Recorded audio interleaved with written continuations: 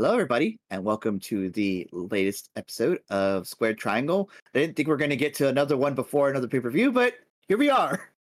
We had a viewer request from Nick Opalewski, who messaged us on our Without Context Facebook page, which is something that we don't follow. If you do want to get in contact with us, Twitter was probably the best place to do that. But he wanted us to review the 1991 Royal Rumble. And we're going to review it, and we have some thoughts. And this isn't going to be an episode, going at Nick about it, because it is definitely an old school style pay-per-view, but boy, do we have some thoughts about this one.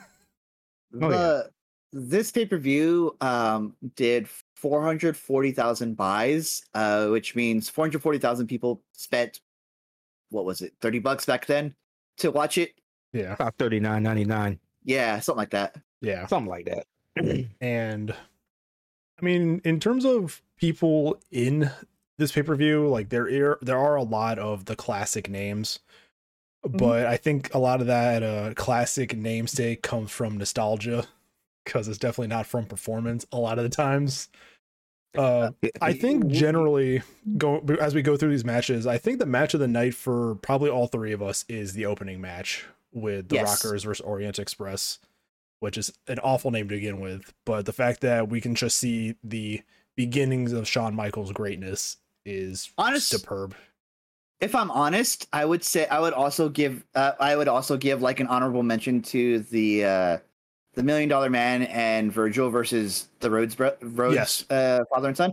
Only because there is some storyline in there. We'll get to it. We'll get to some storyline, and Dustin Rhodes is 22 in that match, and you can already tell just how great of a wrestler he's going to be. This was before Goldust. This was before he went to WCW. This was his last match in WWF, before him and his dad went to WCW in the early 90s. This was their leaving match, which is why they took the pinfall. But yeah, I mean, he's going to come back as Goldust, and the rest, even to this day, is still wrestling. It's insane. Yep. And go ahead. And also, $1 Million Man. This pay-per-view really highlights just how great he was as a villain in this era. It was good. He was the top villain in this era for a reason. I have some notes for that match, because I like the angle post-match too. Like, I think everything with Virgil was just great at the end of that. A little uncomfortable at times, but I think the payoff was good. And we'll talk about it. But let's put this pay-per-view into some context. And we're going to go from context as a culture, because we did not do any research leading up to this pay-per-view. This is 1991. This is about the era of the first Gulf War. And this is 2 days after Desert Storm. Yes, 2 days after Desert Storm, and boy, are they really milking that patriotism in this pay-per-view. Yeah. I don't know how far before Desert Storm all these storylines started, but with Sergeant Slaughter being the Iraqi sympathizer, I mean, it's definitely something that is just old school WWF bullshit. There was a segment in a Raw previous to this. I think it was just the Raw before this, the Go Home Raw. Yeah. Where Sergeant Slaughter opens a present in the middle of the ring, and it's the boots he's wearing to the match, and he says they're from Saddam Hussein himself. Like, oh boy. Yeah, we'll get into it. But let's go through. This is actually a pretty small card compared to modern day wrestling. It's only about 3 hours long, but boy, do those 3 hours definitely feel like 3 hours. And a majority of this pay-per-view, I think an hour and 15 minutes of it, is dedicated to the Royal Rumble itself. So you got to fill 2 hours with 5 or 6 matches, and you just can't do that back in the 90s. There was a lot of promos in this pay-per-view. Well, also, one of those matches kind of ended early, and we'll get to that. We'll get to that too. We'll get to why a 20-minute match ended at 12 minutes. But so we start the show. There is a dark match before it. They don't have it on the actual recording. But we start off with Gorilla Monsoon and Piper as our commentary team. And I think you mentioned something about this in your notes, is that there's always a very stark contrast between commentators. There's a face and a heel. But it seems like this whole commentary team is USA, USA. This commentary team is very much USA, I will say that I actually think Gorilla Monsoon was kind of like more the heel commentator this go around. Yeah, Piper was definitely embracing his like face side during this commentary, and it was great. There were some good moments on the commentary. Yeah, I put a note like Piper's just wonderful in his promos. There's a reason why he's considered one of the best promos in wrestling history, because he just has that energy to go with it. And Piper was just selling everything so well in that pay-per-view. You know, he was just animated, you know, vibrant. You know, when the stuff that happens, he would just like react to it in such an angry, in a classic angry Piper way. Yeah. I mean, he was on fire in his pay-per-view. He was really good. Yeah, well, yeah, he was. A little side note that I made here, at the time that this came out, Dave Meltzer said that this was the best Royal Rumble out of all of them so far, and I want to see where this falls on that list now, because I'm pretty sure it's going to be near the bottom. This is only the fourth Royal Rumble. The bar is low. The bar is in hell. This was before the winner of the Royal Rumble even got a title shot, so we're seeing all of this pre-modern Royal Rumble that we know. So let's get into this first match, because I think this was probably all of our favorite matches out of these matches that we had. We start with the Fink, which was amazing seeing him. I completely forgot about Howard Finkel. The match is the Orient Express, which is an awful name, versus the Rockers. I'm just going to call them the Express throughout this entire fucking thing. Managed by Mr. Fuji, which is just pure late 80s, early 90s WWF racism. And we're not going to sugarcoat that. Like, there are some pretty racist gimmicks in this Royal Rumble. And the man has like a tuxedo and a little bowler hat. I don't know how much more. The motherfucker looks like Odd Job.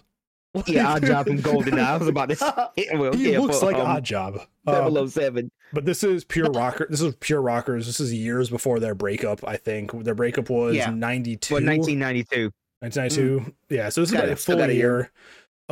We know Shawn Michaels is just one of the greatest wrestlers in history, and you can see it here, even in his tag team performance. There are moments in this match that I was impressed by Marty Jannetty. I don't think he gets enough respect. There was one moment though where no matter how much you try to cover it up, he missed 2 back-to-back drop kicks on people, and they still just fell over.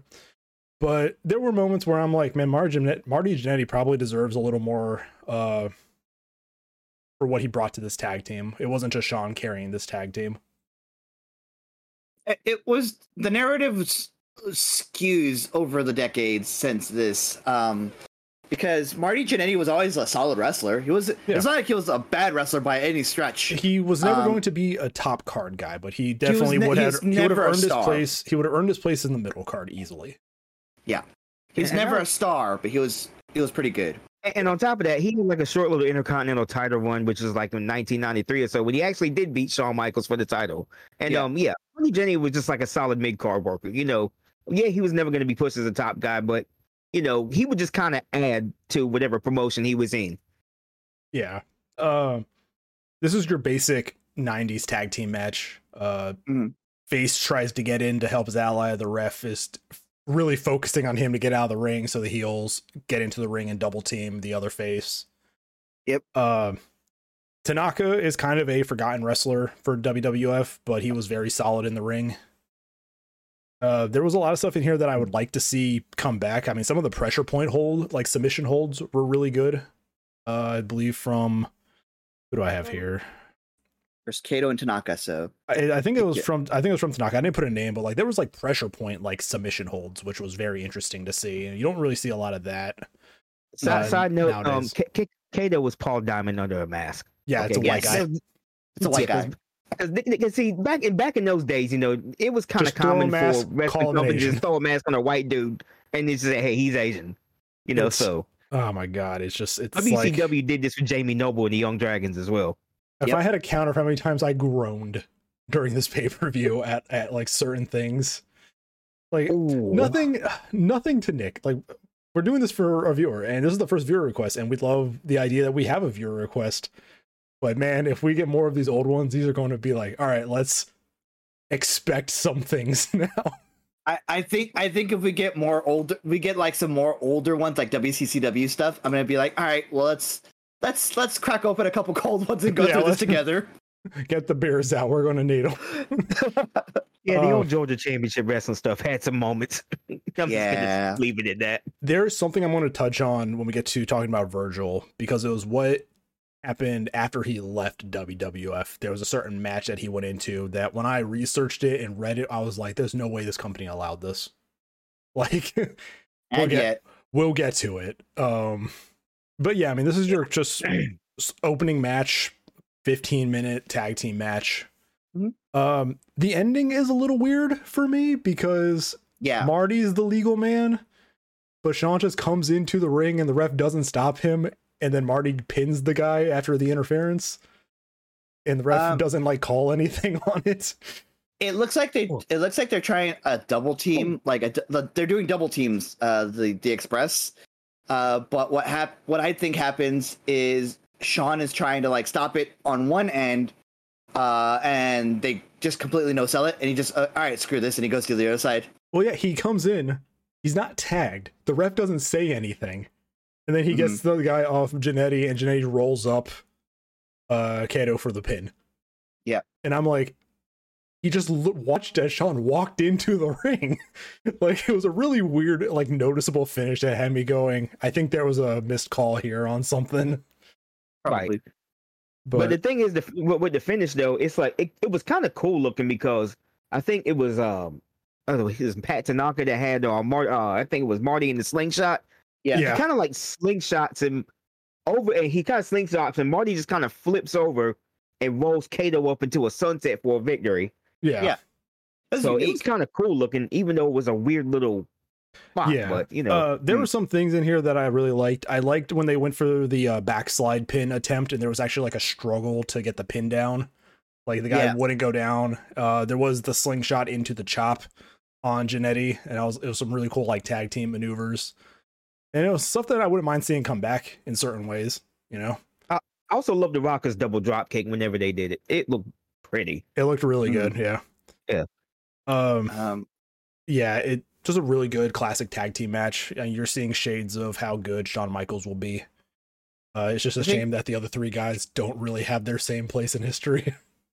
I think the only other note I really have about this match is that they don't mention either of the Express by name the entire match. No, they just mentioned Marty. They mentioned Shawn. They just called him the Express. They don't give them an individual name. It's weird. It is. They should have just kept them as bad company because that's what they were in the AWA. They were AWA tag team champions. So I mean, it was. I mean, but I got kind of see where it was with the copyright issue. So yeah, this was definitely during Vince's like I am gobbling up everything.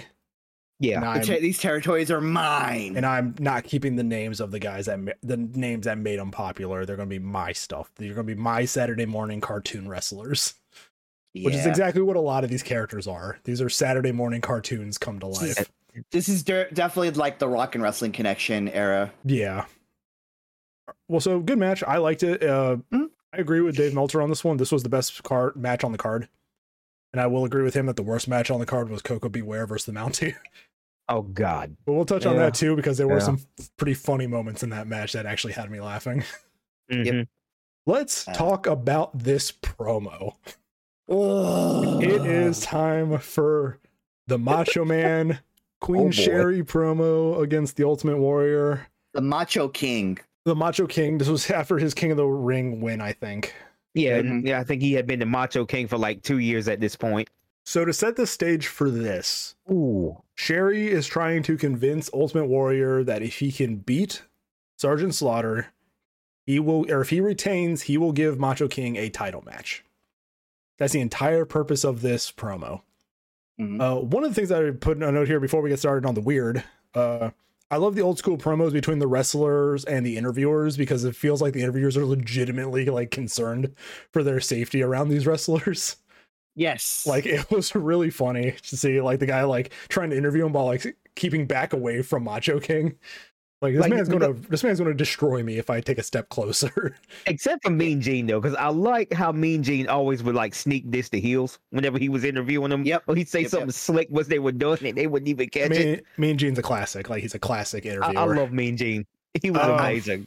I like Mooney. I thought he was a good backstage interviewer. I think that you have to have that one person who's like scared of the wrestlers a little bit, like holding the mic like this. Yeah. Yeah, is basically what he was doing. And yeah, if I had to guess, all three of the people in this promo segment were on cocaine. Like there's that if I had to guess. Oh yeah, this was very cocaine fueled. It was all over the place. So she's trying to get Ultimate Warrior to agree to give Macho King a title shot. And it starts becoming like a seduction attempt. And I'll give it to Sherry. She is really like doing this character well. Because if I remember a little bit about Queen Sherry, like this is exactly the kind of character that she was back in the 90s. This is also during that time between where Macho Man left Elizabeth and where they'd reunite, I think a year later. It was either later that year or a year after. I believe it was SummerSlam 91 when that happened. Because it was like they did the match made in hell thing. I remember that trailer so well. Yeah. I put it here that she basically word fucks Warrior this entire promo. Yeah. Like first she starts off by calling Sergeant Slaughter an honorable man. It's like, classic heel, like classic heel heat. Yeah, and you see the people like there's a crowd behind her, which is also in like a wedding dress. Yeah, like she's in a weird, like crazy wedding dress or something, which is odd. So the setting I like about the reason I like it so much is that there's a crowd behind them. Yeah. Like Mean Gene and Sherry are right there behind the crowd. And you see the crowd like throwing vitriol at Sherry the whole time. I made a note about the crowd too during the DiBiase match because somebody legitimately nails DiBiase with a cup of beer, and you see in the background the security run through the crowd to get to him. Like it's wild. It's great. Like I just saw like yellow security shirts like running through the crowd to get to that area that it came from. It was wild to see. There was a line that Sherry mentioned while she was calling out the Warrior before the Warrior actually came out, is that she thinks the Warrior is, quote, yellow from the top of his head to the bottom of his toes. And we know the Warrior is not yellow because this man comes out rocking the red, white, and blue gear because we are 2 days away from patriotism kicking in. Yep. And it's America. This is just, if there was a pay-per-view that's just America, that isn't Great American Bash, it's fucking this.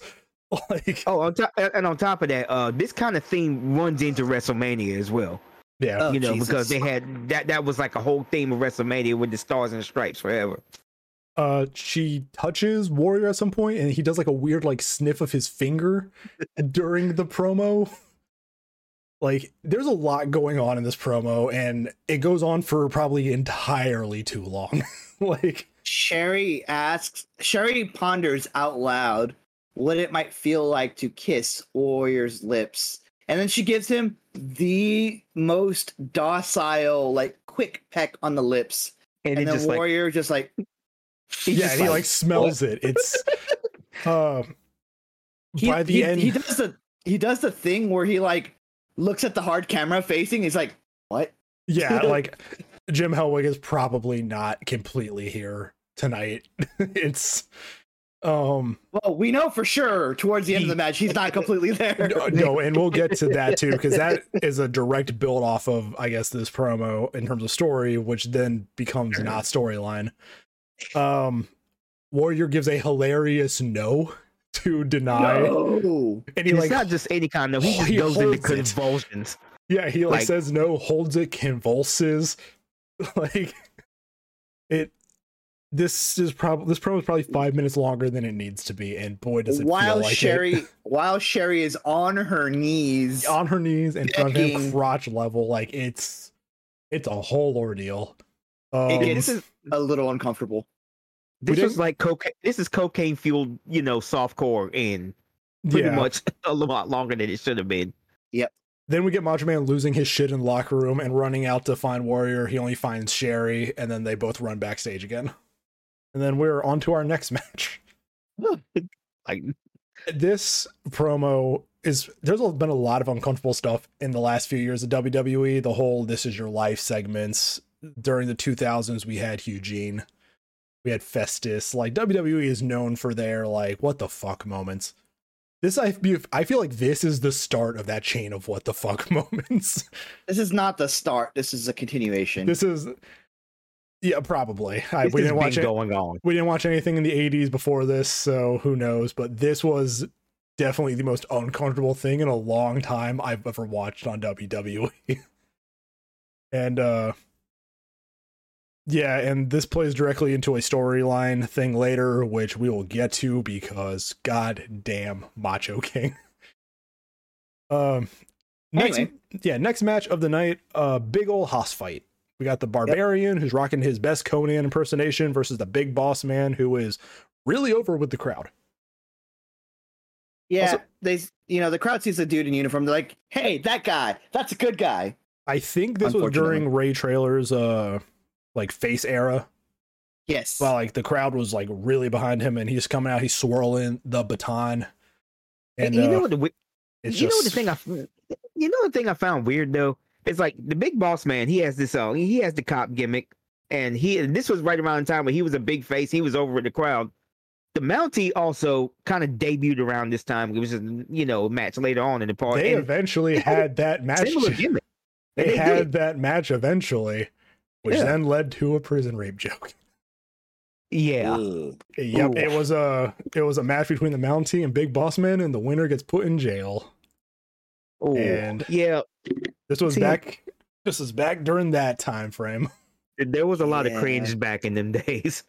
Yeah. I did make a note actually before this match. I did make a note. I'm kind of digging the lavender belt strap that they have on the title. Yeah, I think it makes it stick out. Yeah, it makes it stick out. It makes it feel definitely like one of those old school territory belts. Yeah. It looked good. I just like the look of it, like aesthetically.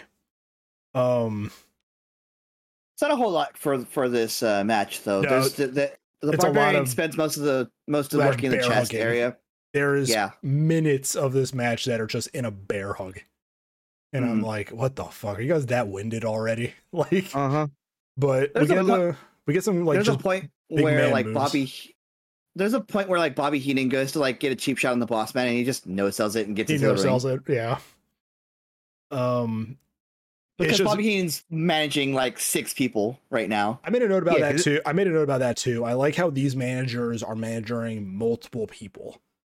Instead of just one person. It'd be like if Paul Heyman had all the heels like as his guys in modern WWE, or if it's like AEW where Stokely's like, hey, or Don Callis. Like he's kind of doing that too now. And I love the fact that all these heels were utilitarian as well. Like they were these heel managers because they were like they're not just gonna go out, and distract the ref and stuff.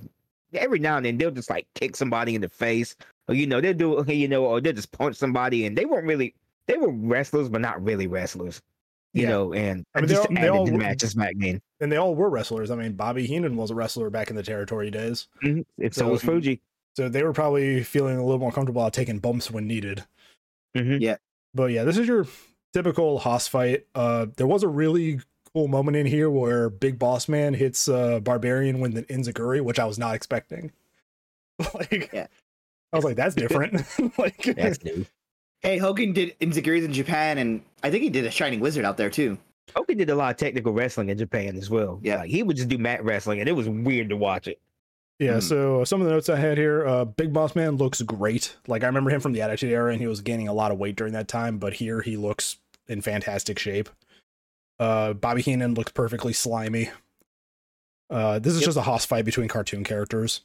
Like the finish comes with the Barbarian getting a crossbody of all things. A crossbody off the top, and then being reversed into like a roll-up pin, which was a very cool transition to finish the match.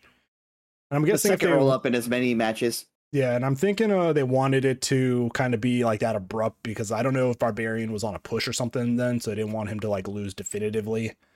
But this was definitely like a finish that kept both guys looking strong at the end of it. I don't know what became of Barbarian after this. I think he went to WCW for a little while. Yeah.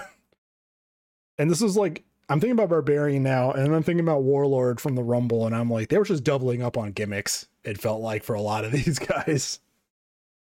Oh, he's still alive. Interesting. Yeah, I was looking up to see if some of these guys were still alive or not. I know we lost Big Boss Man a few years back, I think. We lost him a while back. Okay. So at least a few years. I'm still in the ballpark. Yeah, you're technically correct. But I mean, yeah, it's a simple match, I guess. I mean, a lot of these matches are simple because we're so used to these complicated matches with, like, you know, spectacle and everything nowadays that we forget that a lot of these matches were just to go out and have a purpose and usually fill a spot on the card or further a minor storyline. And not everything they're not even doing that. Yeah. Right? And sometimes but like a lot of the modern day stuff, it's like, oh, all of our big angles have to have a match on this card for this pay-per-view. No, this could have been a feud between Big Boss Man and Barbarian that started 3 weeks ago and they needed to put a match on the card. So after that, we go to our second promo of many for the night. The General Adnan and Sergeant Slaughter promo, which I wanted to reach into my screen and just choke Slaughter because I have no idea why this man is remembered as a legend. Like, this man cannot cut a promo. He continually calls the Ultimate Warrior the Ultimate Puke. And it's like, he so does it emphasis so many times. Also, the Ultimate Puke. I'm like, he's just kind of, my notes are just like, it's a cheesy as fuck line. He's just kind of guttural. His facial expressions are dumb as hell. Like, and then it cuts back to Ultimate Warrior in his promo, and he's just incoherent as fuck. So, oh no, he says these are just a style of promos that we pretty much were, you know, accustomed to back in the day. You know, it was always, you know, loud and animated. It's loud, it's animated, and it doesn't go anywhere, really. I remember Ultimate Victor being said a lot in Ultimate Warrior's promo. He also did, like, actual animal snarls, which was weird. Like, yeah, he always did that. Warrior says that the only people who would follow Sergeant Slaughter are demented, and that he is the ultimate champion and will win, and that will make him the ultimate victor. Yeah. And then I forget that this was a Royal Rumble. Because I'm expecting the title match to go on last. Nope. The title match is match number 3 on the card.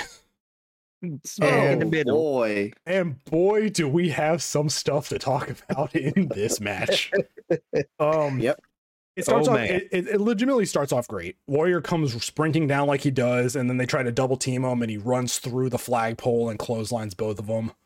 And then you have a really good, for America, like, beat down of Sergeant Slaughter for about 5 minutes, choking him on the flag, hitting him with the flagpole. They have him choking on the white part, crucially. Yeah, the surrender, like, the white flag is for surrender, so, you know, it's a good, like, thematic thing. The crowd's really behind this just Sergeant Slaughter beatdown. And naturally, it's fantastic. Then Sherry arrives. And Sherry arrives because of the earlier promo, and she's trying to distract Ultimate Warrior, and that allows Sergeant Slaughter to get some offense in.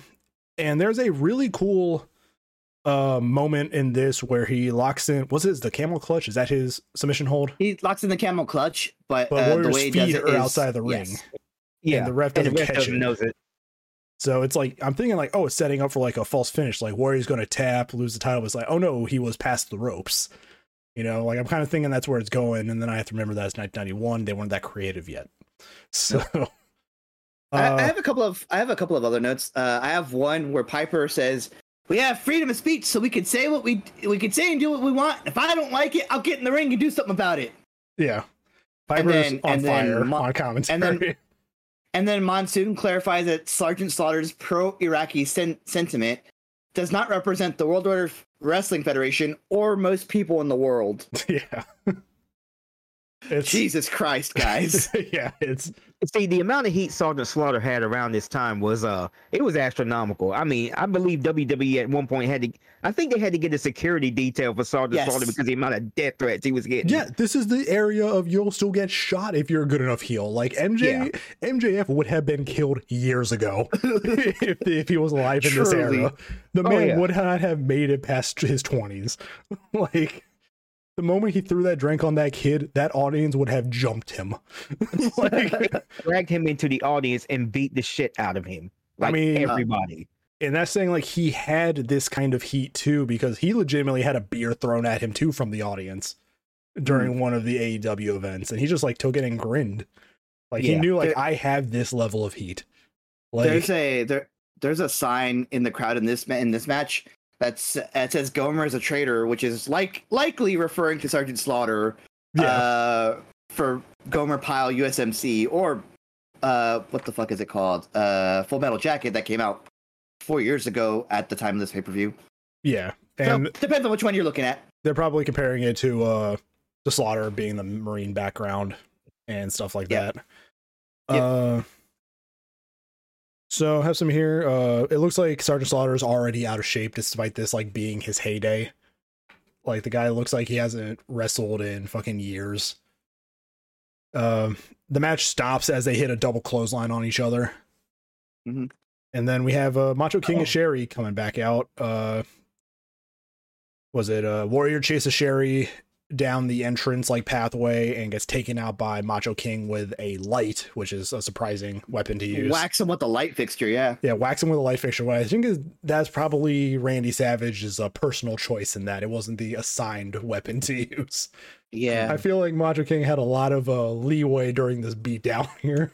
So there's an interesting thing here is where Warrior's coming back down slowly, and he's stopping the count. Slaughter is stopping the count several times, which is something you don't see a lot every day nowadays. I think we should, though. Like, if the only way you can win the title is by pinfall, why would heels and faces not stop the count? Or is that why they just avoid the ring out count nowadays? A lot of matches don't even have a ring out like count to them. And it's noticeable, like, because when you see a ring count happening, you're like, that's different. Like, yeah, they get back in, and let's see what I have here. Warrior does this like pump up thing. We get another bit of interference, and then Macho King just murks Jim Hellwig with the scepter. You hear the crack audibly. You see it break into pieces. And you see probably the exact moment that Ultimate Warrior gets a concussion. Like, this is no longer like Ultimate Warrior Macho King. This is Randy Poffo and fucking Jim Hellwig. He laid a really good shot on Warrior with that helmet, like with that scepter. Sometime before this pay-per-view, Ultimate Warrior had injured Randy Savage and put him out for 6 weeks. This was Randy's receipt. Yeah. And he did this shit on a pay-per-view in a title match halfway through the match. And got away with it. This man didn't show up to the Royal Rumble later. This man probably legitimately left the arena. There's a visual that I remember from this match of like Warrior just like half out of the ropes, just like laying there. Yeah, he's out cold. I think I just messaged you guys on Discord when I was watching this, and I'm like, yo, Randy Savage just put his whole ass into that swing. Like, he did. He's like, he put the good old elbow grease into that one. He's like, I see a baseball and this is a bat. And that's how he took that swing. And Warrior's face was the ball. Yeah. No, he's like, there's a nail, here's a hammer. God, and the match still has 10 minutes to go. A pinfall attempt happens and a 3 count happens. And there's a lot of confusion. The announcers don't know what to say. It looks like the people in the ring don't know what to say. And it takes about 3 minutes until we get the announcer saying that by official decision, Sergeant Slaughter wins the wins the world title, which I don't think he was supposed to do. So, I've looked at interviews with Slaughter later. He's like, hey, get up, warrior, and he like elbows him because he does an elbow drop and he's trying to wake him up with an elbow drop. Yeah, he's trying to wake him up cold. He's trying to wake up an unconscious man by beating him. Like, that's the mindset we're in right now. Come on, wake up. Here's this concussion I need to give you. And while I'm doing so.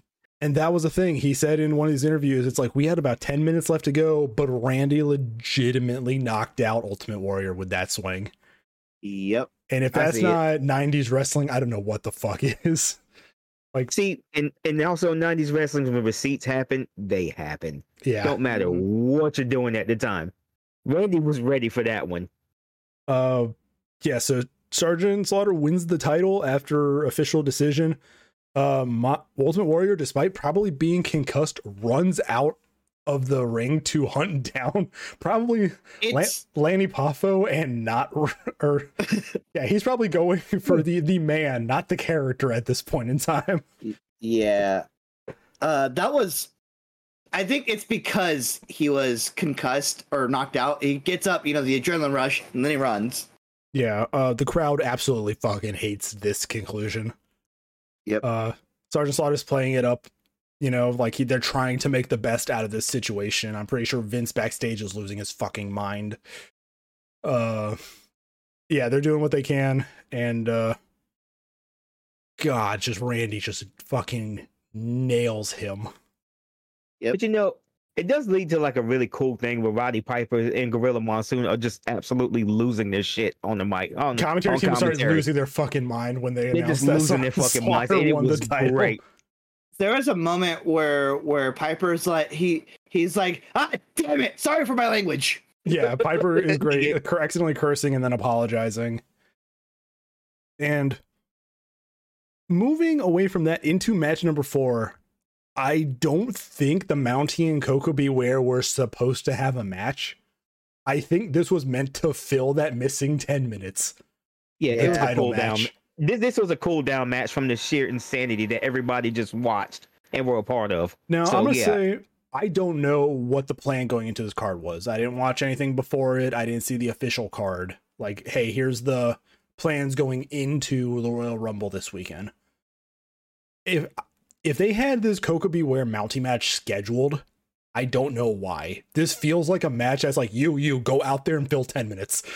Like, it's basically an opening match on Superstars. That's what it was. Because like Superstars was a big program at the time. That's what it is an opening match. Yeah, this was the most like main event, lower mid card fucking talent match. It's also weird because Koko B. Ware gets a jobber entrance, which is not something you really want to do when you pay so much money to get a fucking McCaw. The best part of this match was Jimmy Hart yelling at a parrot. Yes. There's a lot of dumb things in wrestling that I enjoy. If I had seen this in modern day, I still would have laughed at it. Like, this is just one of those things where I'm like, this is so fucking stupid, but I love this.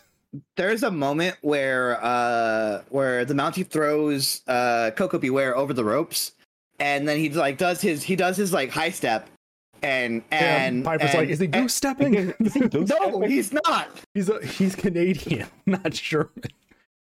Like, if there was a German character in that, he would have definitely been goose stepping, and then there would probably been a lot of ring complaints. So, this is easily the worst match on the fucking card. Mountie gets the win. I didn't even write notes for this match besides Jimmy Hart yells at a parrot. Like, that's just how uneventful it was for me. There's a part where Roddy is Koko like gets like a comeback and starts fighting back, goes for a high crossbody, gets a pin, and then Roddy's like, damn it, excuse me, darn it, you can't win the match without hooking the leg. Yeah, there's a little bit of like meta commentary from like wrestlers to the commentary team. It's really funny.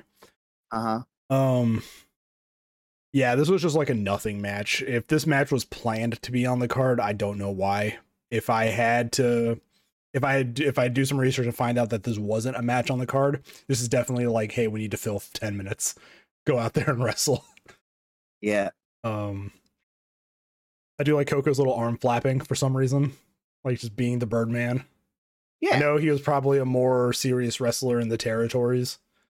But this is just like this is one of those cases where WWF was just like go out there and be a comedy act, and just kind of it's pure like 90s stuff.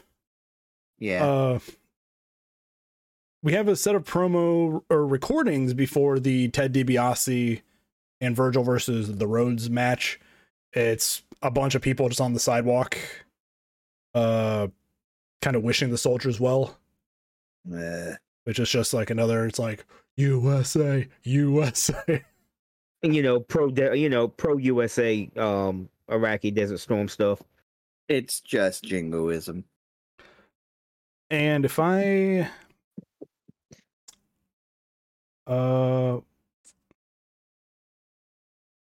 okay, yeah, this was during the fucking promo segment. I put my notes here. What the fuck, Pritchard? What is that sunburn? Because Bruce Pritchard in these promos is like just red as shit. And I don't know if this man just like did a darker spray tan or if he's like legitimately sunburned. Brother Love? Yeah. Brother Love. Yeah, no, that's his thing. It's always that red. Yeah, it's always that red. I saw it. I was like, "What the fuck, Pritchard?" Like he had this. This was Brother Love was a wild gimmick back then. Like, yeah, I think it was supposed to be like some take on Jimmy Swaggart, like after his little prostitution bust.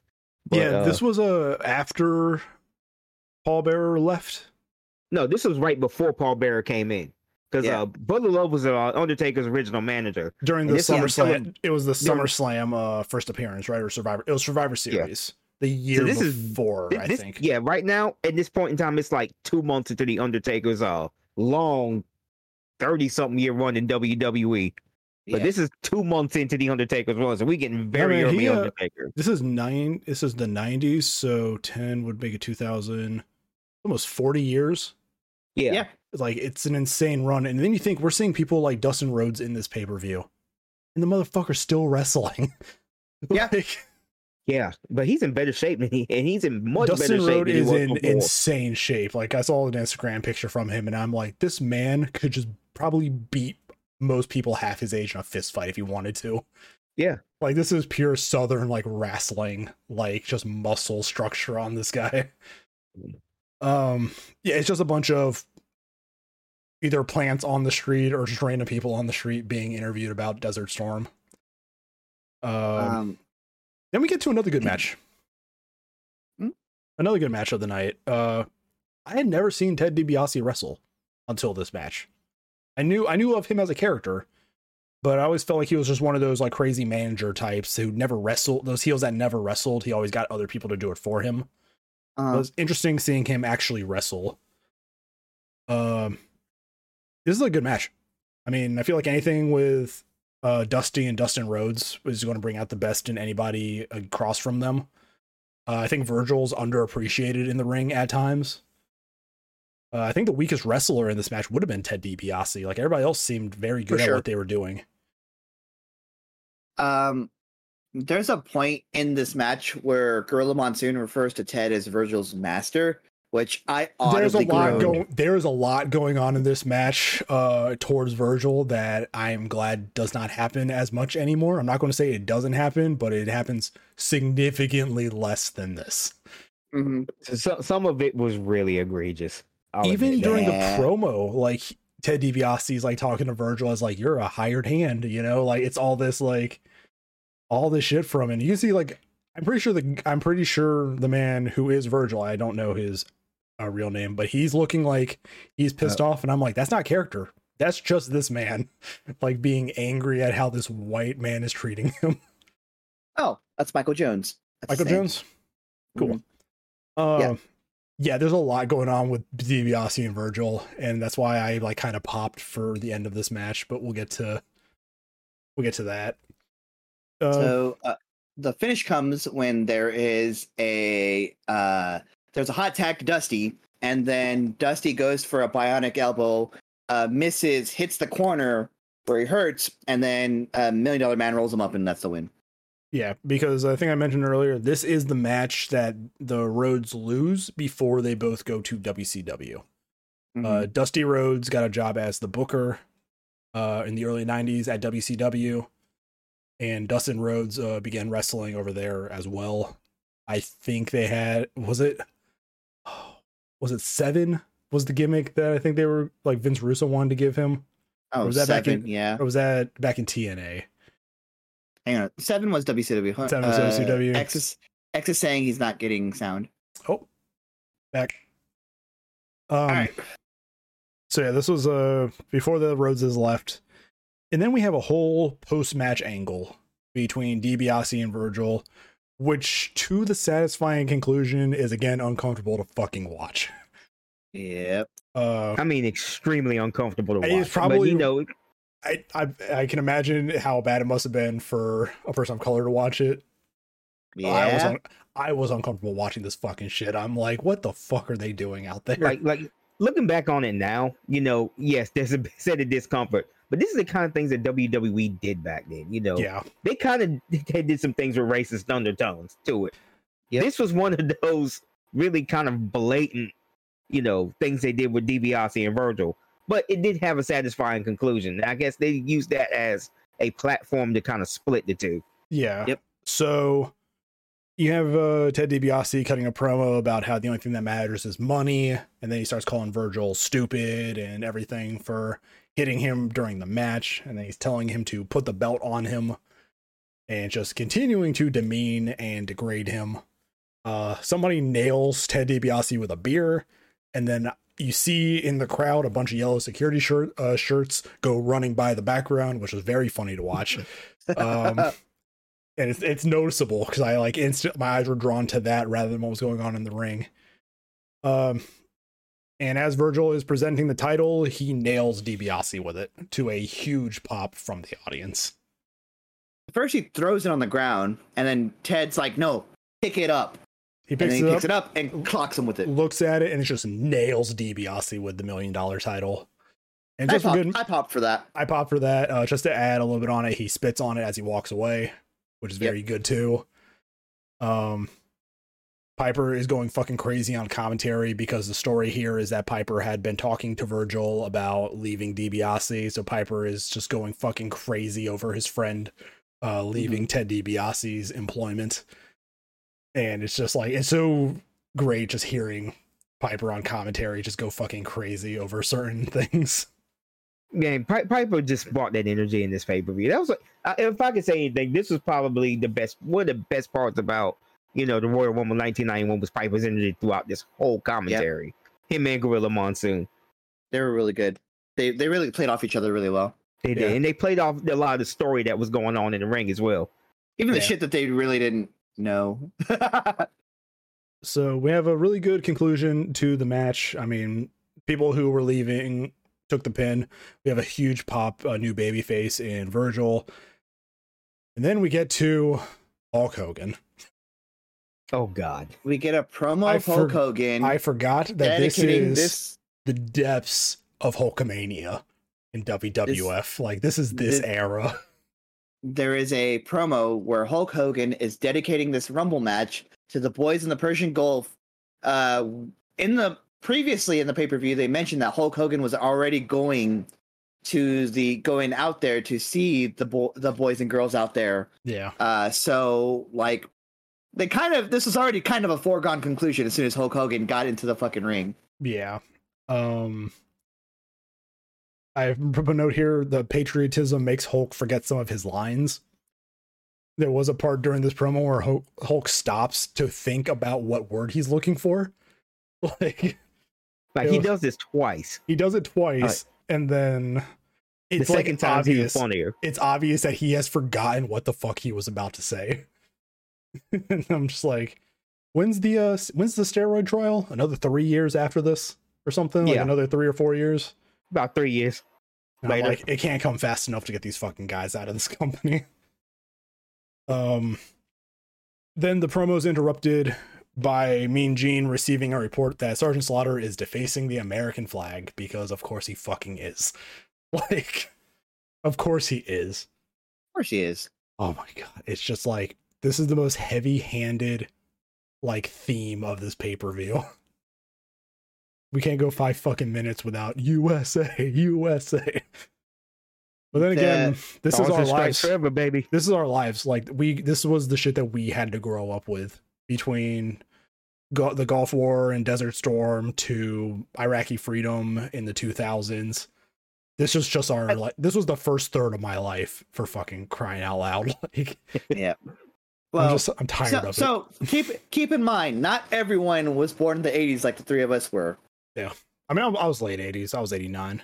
But yeah, so was I. But I'm saying, like, there's people out there who don't know what Desert Storm was or the Gulf War was. Yeah, technically, Iraqi freedom after 9/11 was Gulf War 2. It was the sequel. Gulf War 2. We went back. Gulf War 2 Electric Boogaloo. And then that shit lasted for 20 years. So, yep. But this I've been watching wrestling a little bit longer than you guys have, because I was born in 82, and yeah, there was a lot of zany shit that was going on in the WWF at the time. Like, it was pretty much, in full cartoon mode at this point. Yeah, and then on top of that, you had WCW being like the more realistic wrestling company, but WWF was just pure cartoonish. We are throughout the entire 80s. We are what 4 years away from Stone Cold cutting his promo that propels him to stardom. Yep, something like that.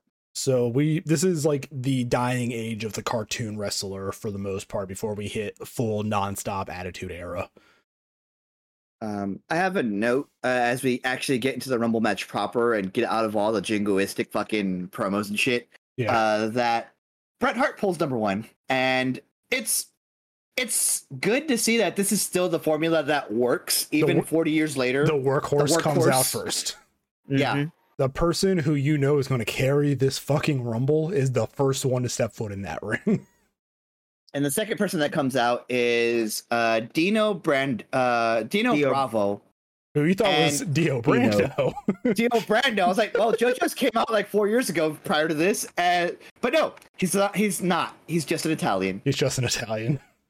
And I mean, this man looks like he left a mafia meeting and then put on wrestling trunks. He has the slicked back blonde hair. He looks like some fat mafioso. Like, this guy is just hilarious to see. I've never heard of this guy before. Built like a refrigerator. Man. So after this, I did a little bit of research of some of the wrestlers. After this, he passes away. Not right after this, but like down the line. Yeah. When he gets out of wrestling, he goes back to organized crime. So it's kind of true. Yeah. And then he died. And then he was an actual mobster. To go back into mafia life. He was an actual mobster. Like, you can go watch this on Dark Side of the Ring too. Like, they went through in detail with this story. After he left pro wrestling, he went back into the mob, and he was like, I think he was like running illegal cigarettes or something like that. I mean, I guess, yeah, he was, but I think he is like a Canadian Italian, so I think he's just crossing the border. But at the same time, it's like, you're right, wrestling is best when it's just part of who you are for your character. Yep. But yeah, I had never heard of Dino Bravo. The third person out is Greg Valentine. I know Greg Valentine. I've heard the name. He does not look like I thought he'd look. No, I'll say that. He's definitely former Intercontinental Champion.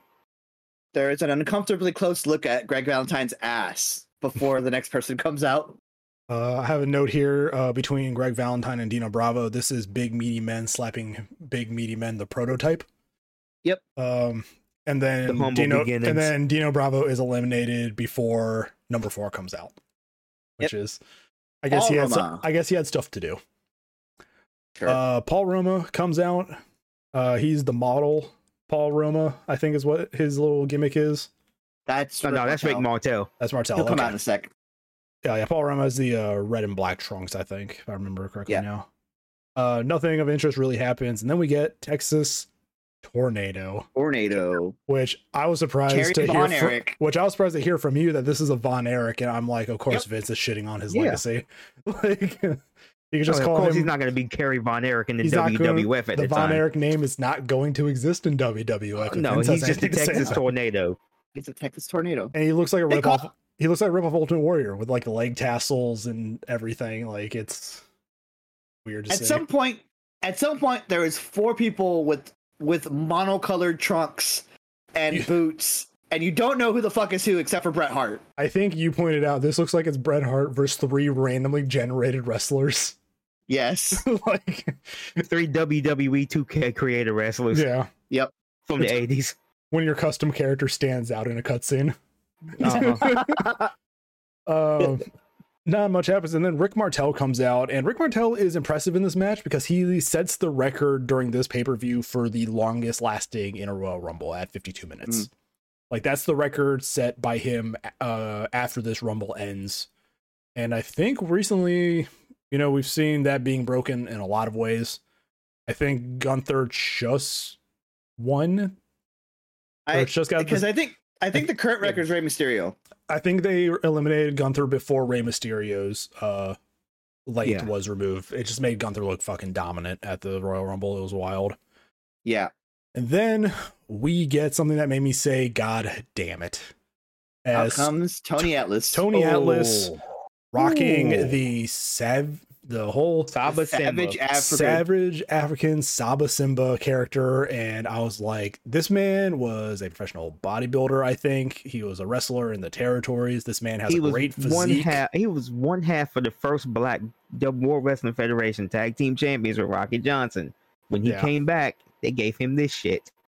And I know that in our Discord thing, this made you feel some ways, X. Oh man, so, I don't want to go deep into this, but like I said, this is one of those things where this was right around the time where, again, WWE did some things with a little bit of racial undertones. This one bothered me a little bit, especially somebody like Tony Atlas, who is capable of. Tony Atlas is a great wrestler's name. I mean, we have Jake Atlas, like, in recent things, and it's like, you can have Tony Atlas and still be a great performer. You don't have to do this shit where you give him a gimmick. I mean, yeah, but and I read somewhere in an interview where he said that I think, as a matter of fact, or was it a panel I went to where Tony Atlas was on it? It was a panel I went to. I think it was at Comic-Con.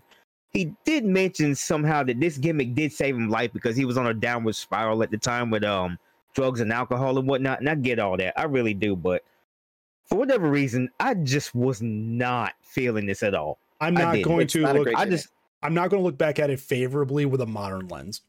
I can't. If you go into WWE nowadays as a Black wrestler and you're given this gimmick, like, this is a lawsuit waiting to happen. This is a Twitter mob, cancel culture thing waiting to happen. That blows up with Vincent, that will actually happen. Like seriously. And then Bushwhacker. There's no way you can do a gimmick like this. And the thing is, he doesn't even last because Bushwhacker Butch is the next entry in. And by the time he's entered the ring, Tony Atlas has been eliminated. Yeah. Like, it's absurd.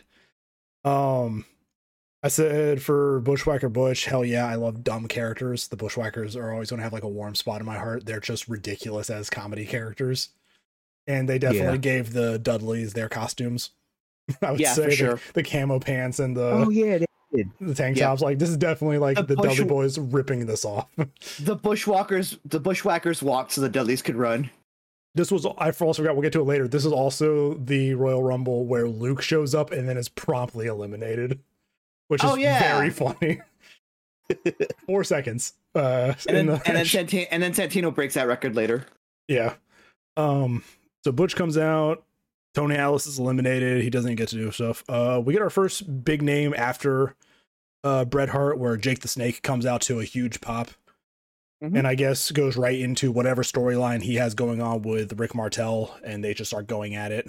Seems like everybody who enters this Royal Rumble has a personal beef with Rick Martel. Does anybody else notice that?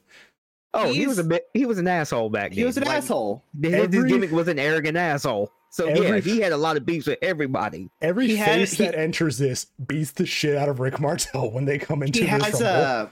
He has a fragrance called Arrogance, and that's his thing. He sprays in people's face. That's amazing. And then Hercules, who I've never heard of. I guess he's the tag partner of Paul Roma at this time. They're Power and Glory. Yeah. So our first tag team of many enters this match. There were a lot of tag teams in this Royal Rumble. I will give it that. Then Tito Santana, who I'm unfamiliar with, but apparently the crowd loves him. There was a huge pop for this guy coming out. Yeah, Tito Santana was Rick Martel's former tag team partner. They were known as Strike Force. I believe they won the tag team titles at one point, but then, I think sometime in 1989, I think they broke up. Martel turned on Santana, and that's what started that current gimmick that he had going into the Rumble. So So you mentioned, So you mentioned the tag teams that show up. Like the tagline for this pay-per-view is friend versus friend, foe versus foe. It's every man for himself. Yeah. So and that's kind of the motto for every Royal Rumble, technically. It is, but this is the fourth one, so they're gonna make that the tagline. They put emphasis on things like that. I will say we need some cool tag team names to come back because Strike Force is a great fucking tag team name. Yeah, I think Strike Force is technically under the Nazi. That's probably something too. Probably why it hasn't come back. Yeah, maybe. And then we get the Undertaker, fresh in WWF, and 2 months in, instantly portraying him as an unstoppable force. Nobody can stop the Undertaker once he enters this fucking ring. Like they hit gold with this fucking character, keeping him as strong as they did over 40 years. He is the end. At the time, he is the end boss of WWF before Lesnar shows up. Like, and they know. But like, the very first year, the Undertaker, though, this was him throughout that entire year until he got to Hogan. Like, nobody could stop the Undertaker. You're like, people would. I mean, you would have people punch him, and he would just kind of look at them like, yeah. He knows a lot of stuff in this Royal Rumble. Like he was, I mean, they pretty much kept him strong throughout the Rumble, throughout that entire year, and that's why he was able to last as long as he did. And he kept reinventing that character. Yep. Yeah, and already he has the perfect facial expressions, the perfect like aura about him. I mean, the red hair is still a thing on the character right now, but I mean, it's so crazy seeing this because you're seeing the pre-legendary Undertaker, you're seeing the pre-legendary Shawn Michaels, Bret Hart before his match with Stone Cold, that kind of propelled him into a new level. I mean, Bret Hart was always good in the ring, but there's that moment with Stone Cold just like is what cemented Bret as like a legend in the industry. Yep. I have a note here. Fuck Jimmy Snuka. Moving on. Correct. British Bulldog arrives next. He looks great when he's not, drunk out of his mind going into a match. Yeah. And I mean, that's pretty much all I really know him for as a wrestler. I don't watch a lot of old school wrestling, but all I remember is that Bret had to guide his ass because he was fucking hungover. I remember there was a match. Bret did a good job of that too. And that just solidifies Bret too as just being like Bret did a really good job of that. He can literally guide a match with a fucking hungover moron and still make it gold. Yep. What were we saying? There was a match later on where it was British Bulldog versus Shawn Michaels, and I think they unified the Intercontinental and European Championships at the time. Yeah, I think so. That was the match that I think of when I think of British Bulldog. We have Smash from Demolition rocking his full-on gimp outfit. Yep. And then we have Hawk from Legion of Doom, where we're starting to see the tag teams start coming out. I know Legion of Doom is considered like one of the top wrestling teams in history, and I can see why. Like, the crowd loves them. They have great offense. They do great promos. Yes, great promos. Their gear rocks. Like, I can definitely see why during this era, the Legion of Doom or the Road Warriors, whatever they were called at the time, were just as over as they were. It was one of those things where they didn't even change the gimmick from like AWA or wherever they came from. They just like gave them a different name. They just gave them a different name. It's like, the this same works.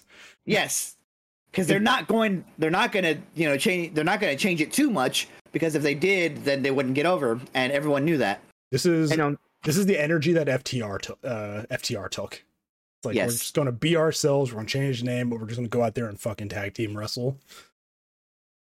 And yeah, I mean, I'm starting to see like a lot of these guys. It's like I can see why a lot of these guys have earned their spot in history.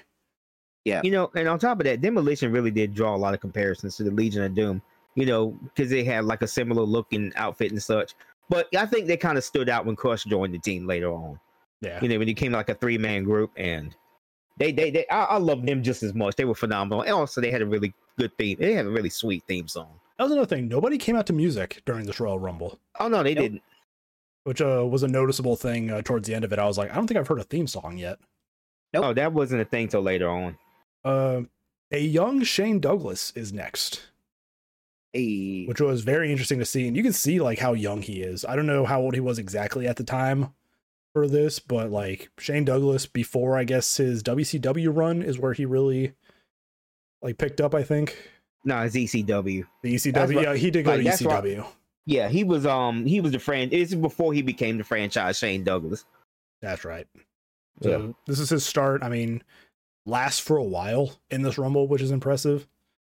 I mean, I say impressive like he's earned it, but like he got eliminated after some of the bigger names, which I guess is a blessing from management. We go to the next one where Macho Man no shows, probably because he has left the arena, worried for his life. Oh, did they actually call out Macho Man and he didn't come out? They said they said nobody showed up, and then they said we had the list in front of us, so as we get entries, we'll narrow it down to who is in here. And then they announced after last one, it's like, that means that Macho Man did not show up. And I'm like, gotcha. Yeah, he's in another fucking area code right now. Like, this man is not... He just cracked that man in the face. He's just going to show up in a Rumble after that with Warrior chasing his ass down. This man does not want to be in the same state as Ultimate Warrior tonight. Like, he booked the flight out of there. I guarantee you. He's out. He's gone. Called the airport and then went out there and smacked him in the face. Like, he had his ticket ready to go. Yeah, like, I need you to keep my jet warm. Sherry was in the car waiting for him to come out into that parking lot. That's a Bonnie and Clyde shit that happened. And after that, Animal shows up. We have the full Legion of Doom. Taker gets eliminated, which surprised me. But then again, this is early on, so he's not like the completely unstoppable force. They team up to take out Taker, and then Animal gets eliminated, which means that Legion of Doom is no longer united. They lasted for about 5 minutes. Then Crush of Demolition. Oh, another tag team. I also put a note here. Another gimp suit, and everybody in this match is sweating. Like, duh. Everybody in this match looks fucking winded already. Yeah, them lights are hot. This was back during those like high heat lights. Yeah. They're pretty cooked in there. There's a sheen on everybody in this match. There were no LED lights back then, so it was like everybody. It was like they were all cooking under like a fucking. It was a heat lamp. Yeah. You know what I'm saying? It was like they were like heat lamps you see in a kitchen. They just hung up over the ring, and it was like, oh well, here you go, guys. There is a running theme in this match of Rick Martel going over the top rope, but then weaseling his way back in. Pretty much on every attempt to throw him out. And every attempt to explain, nope, he's got to go over and out the ring. Yeah. And after we get Crush, we get Jim Duggan, who I wrote here, this is probably the right guy to have on Patriotism, the pay-per-view. Well, he also won the first Royal Rumble. He did. But I mean, he's also probably a full-time wrestler at this point. He's definitely like that all-American character, and the crowd was definitely behind him as he marched his way down with his 2x4. Yep. And then we get Earthquake, who comes out with Jimmy Hart. And this is what I mentioned. These managers really cover the entire locker room, don't they? Yeah. Yeah. Like, they're like, hey, we're going to have a bunch of guys who may never interact with each other, but I'm going to manage all of these guys. So... Jimmy Hart, a pretty big fixture in tonight's pay-per-view. I think at one point in this Royal Rumble, we have 3 managers walking around the ring. I think we have Mr. Fuji, the Power and Glory manager. I don't know who that was, and Jimmy Hart. And I'm like, couldn't they just fight? Can we just get like the managers fighting each other outside? That would have been a pretty funny addition to this. But again, probably not as creative as they become in the future. Yeah. And then Mr. Perfect comes out, and a really cool touch here is that Mr. Perfect takes his sweet time coming down to this ring. He's like, I'm not going to waste any energy. Everybody in there is running to the ring. They're fighting. I'm just going to saunter on down and then get in there. And I think this was during his heel run, too. Yeah. Yep. So definitely a good heel here. And then I put fucking Hulk Hogan. Fuck this era, man. Like... We said that in the 2000s about John Cena. And I'm like thinking about this, and it's like, fuck, this is going to be a John Cena moment, though. I didn't know how this was going to end, but the moment I knew that Hulk Hogan was on this card, I'm like, God damn it. Like,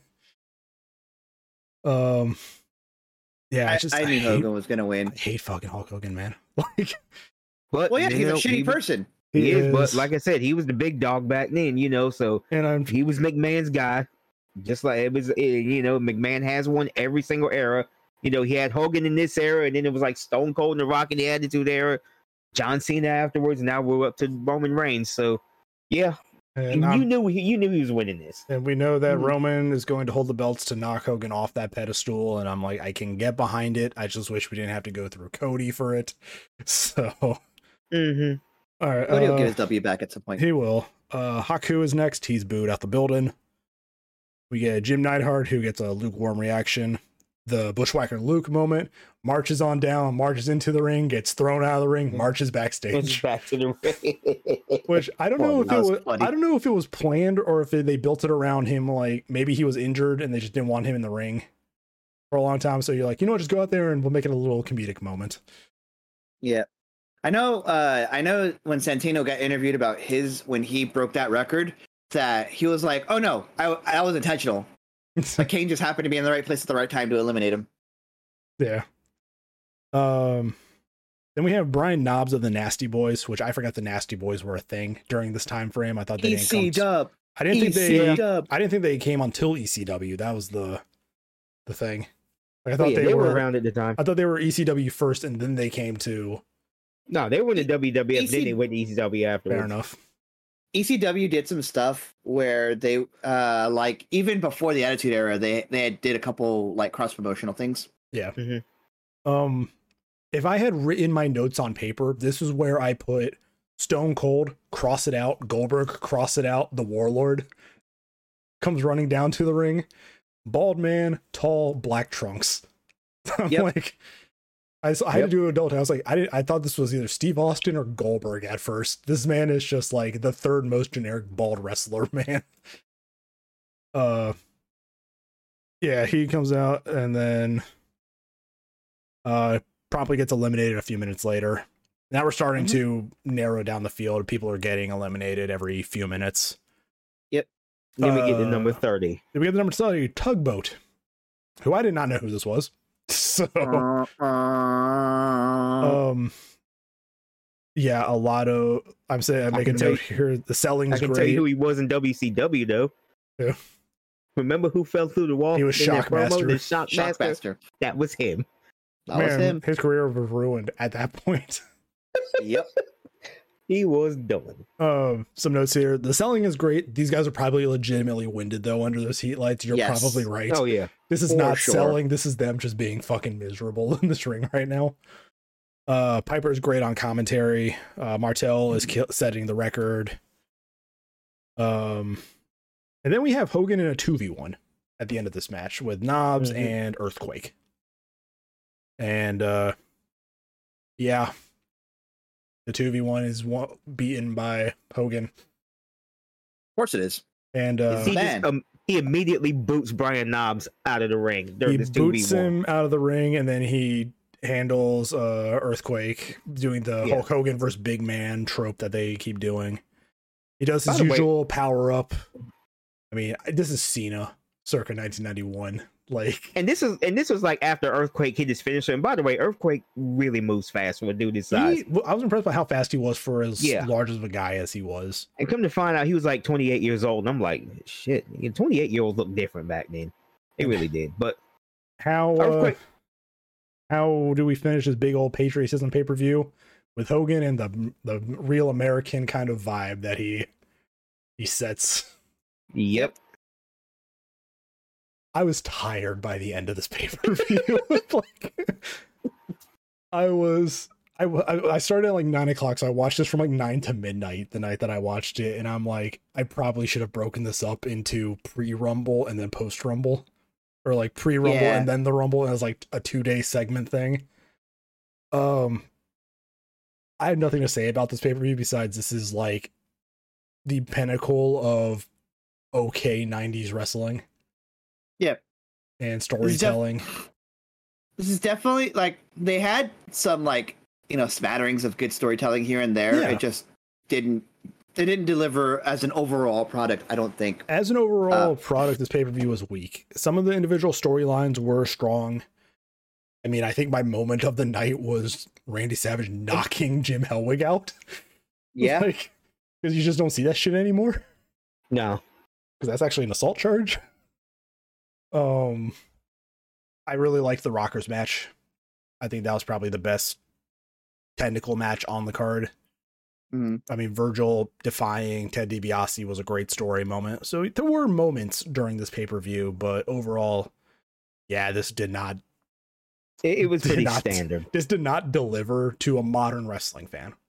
It was just a pretty standard pay-per-view. I'll preface it as that. We are modern wrestling fans. Yeah. We're used to the more modern style of fast-paced, high-action, spectacle. This is before that. Like, this is only a few years, I think, after the whole curtain of kayfabe was starting to be pulled back. Because everything was now coming together as, WWF, the territories were being absorbed. So people were seeing stuff on a national level now. Yeah. And that kayfabe curtain was being pulled back. They tried to keep it going, but then the steroid scandal will happen and just kayfabe's thrown out the, fucking window. Yep. And then McMahon took the company public, I think, towards the end of the 90s. And that really just kind of opened the door, along with the internet. And now pretty much kayfabe is in the dirt at this point. So everybody knows everything that's going on. Yeah. And I think we mentioned it in the Discord. For the people that say we want wrestling to go back to the good old days, this is the good old days. I don't want this kind of wrestling again. This wrestling is not as entertaining as modern day wrestling. I mean, like I said, there's still some great stuff, but if I had to sit during pay-per-views like this with this pace of matches, I don't think I could do it. Like, I mean, overall, this pay-per-view and like many others back in those times, they were products of the time, and things were done a little differently back then than they are now. Storylines were put together a little more loosely than they are now, and I don't know, man. It's just, I guess these pay-per-views, they just don't hold up like they used to. They're some of them are still good to watch, but at the same time, you just got to go into it thinking now, well, these are during the early days of pro. This is like before the big boom in pro wrestling. Yeah. Like the first big one with the Attitude Era and such. The Monday Night Wars. Yeah, this was before Monday Night Wars. A little bit of leeway. This was before the Monday Night Wars. So I think this was when wrestling originally was kind of in its like downturn in popularity before wrestling was quote unquote cool again because of the NWO and all that.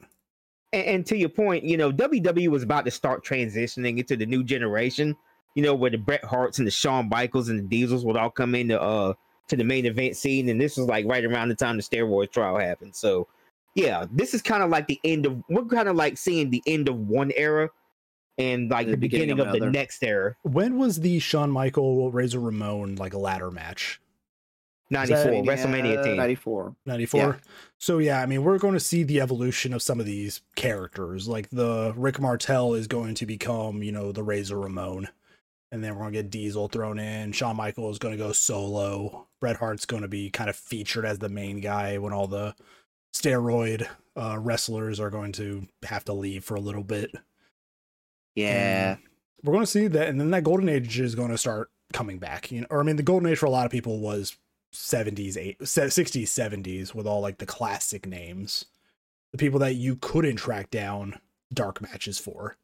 If it was somebody in Madison Square Garden, like I forget the Russian guy beating San Martino in Madison Square Garden, to like the threats of violence from the crowd because they thought a Russian legitimately won the title from their American hero. Like that people consider that the golden age, and by people I mean like Jim Cornette. But yep. I don't give a shit what he thinks though. I don't either. Like, this is that weird transition between what people would consider old school wrestling and modern wrestling. Because in a lot of these matches, you start to see those styles kind of conflict with each other in a lot of ways, especially during that Rockers match. Like, you start to see the appearance of like modern day like tag team, which is very interesting. I think it's a great pay-per-view to watch from like a history standpoint. As a historian, it's very interesting to watch. If I had to pick, like, what Royal Rumble am I watching tonight, it's probably not this one. But, I mean, it was great seeing the history. I mean, I had never seen this pay-per-view. I had only seen moments from it. And for some reason, out of all the moments I've seen from this, I did not know that Sherry promo existed, which was absurd. You think more people would be talking about that? But I don't know. Like, what you guys think about this? I mean, that's all I had. There was some promise, but there wasn't it's like it was a mediocre product, but that was the best that they had at the time. Yeah. Like when you look at it from a modern lens, yeah, it looks mediocre in comparison, but you get there. You get there eventually.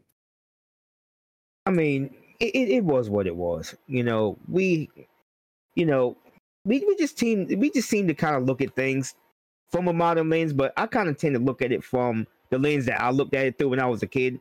We were all into that stuff back then. Okay. Nowadays, when you look at it now, it doesn't quite hold up as well, like I said earlier, but it was what it was, and over time, I'm just glad that, pro wrestling kind of evolved from that point to what we have now.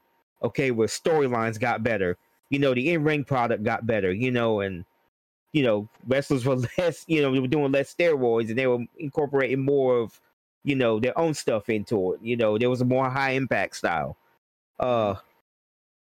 Long story short, these were what they were, man. But from a historical point, they're pretty important still at the same time, because you kind of get a glimpse of what that product was like back then. And you look at it now and you kind of realize that we kind of needed to walk in pro wrestling before we could run. Yeah. And right now we're in the running phase. All I can say is thank God we didn't have another character based on anything Iraqi down from WWE. And thank God they cut down on some of them gimmicks like Saba Simba and the Orient Express and whatnot. And I say that it's like, man, this is the only pay-per-view that involves like an Iraqi sympathizer, and then I like flash back to Muhammad Hassan. And I'm like, we did not learn our lesson in WWF. And then they did the angle with The Undertaker that happened the same week of a bombing. So that was wild. It wasn't his debut. It was a thing with The Undertaker, right? Yeah. So a lot of stuff did not line up right for that guy. I'm kind of glad he's coming back as himself for wrestling. He's just showing up like here and there and like indie stuff in his area. Mm-hmm. But that guy's career, unfortunately, kind of got cut off at the knees. And it wasn't even his fault. Circumstances out of his control. It wasn't even his fault. Yeah. But yeah. That's all I had. Hopefully we never have an extreme patriotism pay-per-view like this again. Oh, we will. I hate because you're probably right at some point. All right. Well, but I think that's it. I got nothing else to say. I mean, I've got nothing. I hope Nick liked this episode. I'm sorry if we were not as hyped for this pay-per-view as you were. Maybe you watched it growing up and all that is a close place for you. But I mean, a few of us have only watched more modern wrestling, so we've get to see things from a lens of more modern day sensibilities, I suppose. And but yeah, I mean, thanks for the recommendation. We loved doing this viewer request episode for somebody for a change. That is different. We've never done something like this. Hey, if you guys want to recommend more for us to watch, we'll do it. Just, we might not be so kind to it. Yeah, if you're asking us to review a pay-per-view, we're going to review it from a more modern day sensibility. Mm-hmm. We're going to consider storylines at the time. We're going to consider the atmosphere at the time. But at the end of the day, gimmicks and stuff like that, it's like, oh, that was the sign of the times. It's like, yeah, but it doesn't mean it's great. Like, doesn't mean it was a good thing. Doesn't mean it's acceptable. Right. It's just nobody had the balls to say, Vince, no, don't do this. Right. So, well, thank you guys for joining us. Thank you guys for being here tonight. We'll see you next time. Yeah, if you want us to review anything, message us on the Facebook page. The link tree should have on Twitter. The link tree should have both of those. And yeah, we'll see you all with our next pay-per-view video some point next month, I would say. Unless we get something else like this. And yeah, take care, everybody. We'll see you all next time. Bye. Have a good day. Good night. Thank you for joining us for this episode of The Squared Triangle. Find us wherever you get your podcasts under the Without Context podcast. Find us on YouTube at youtube.com/@WC Network.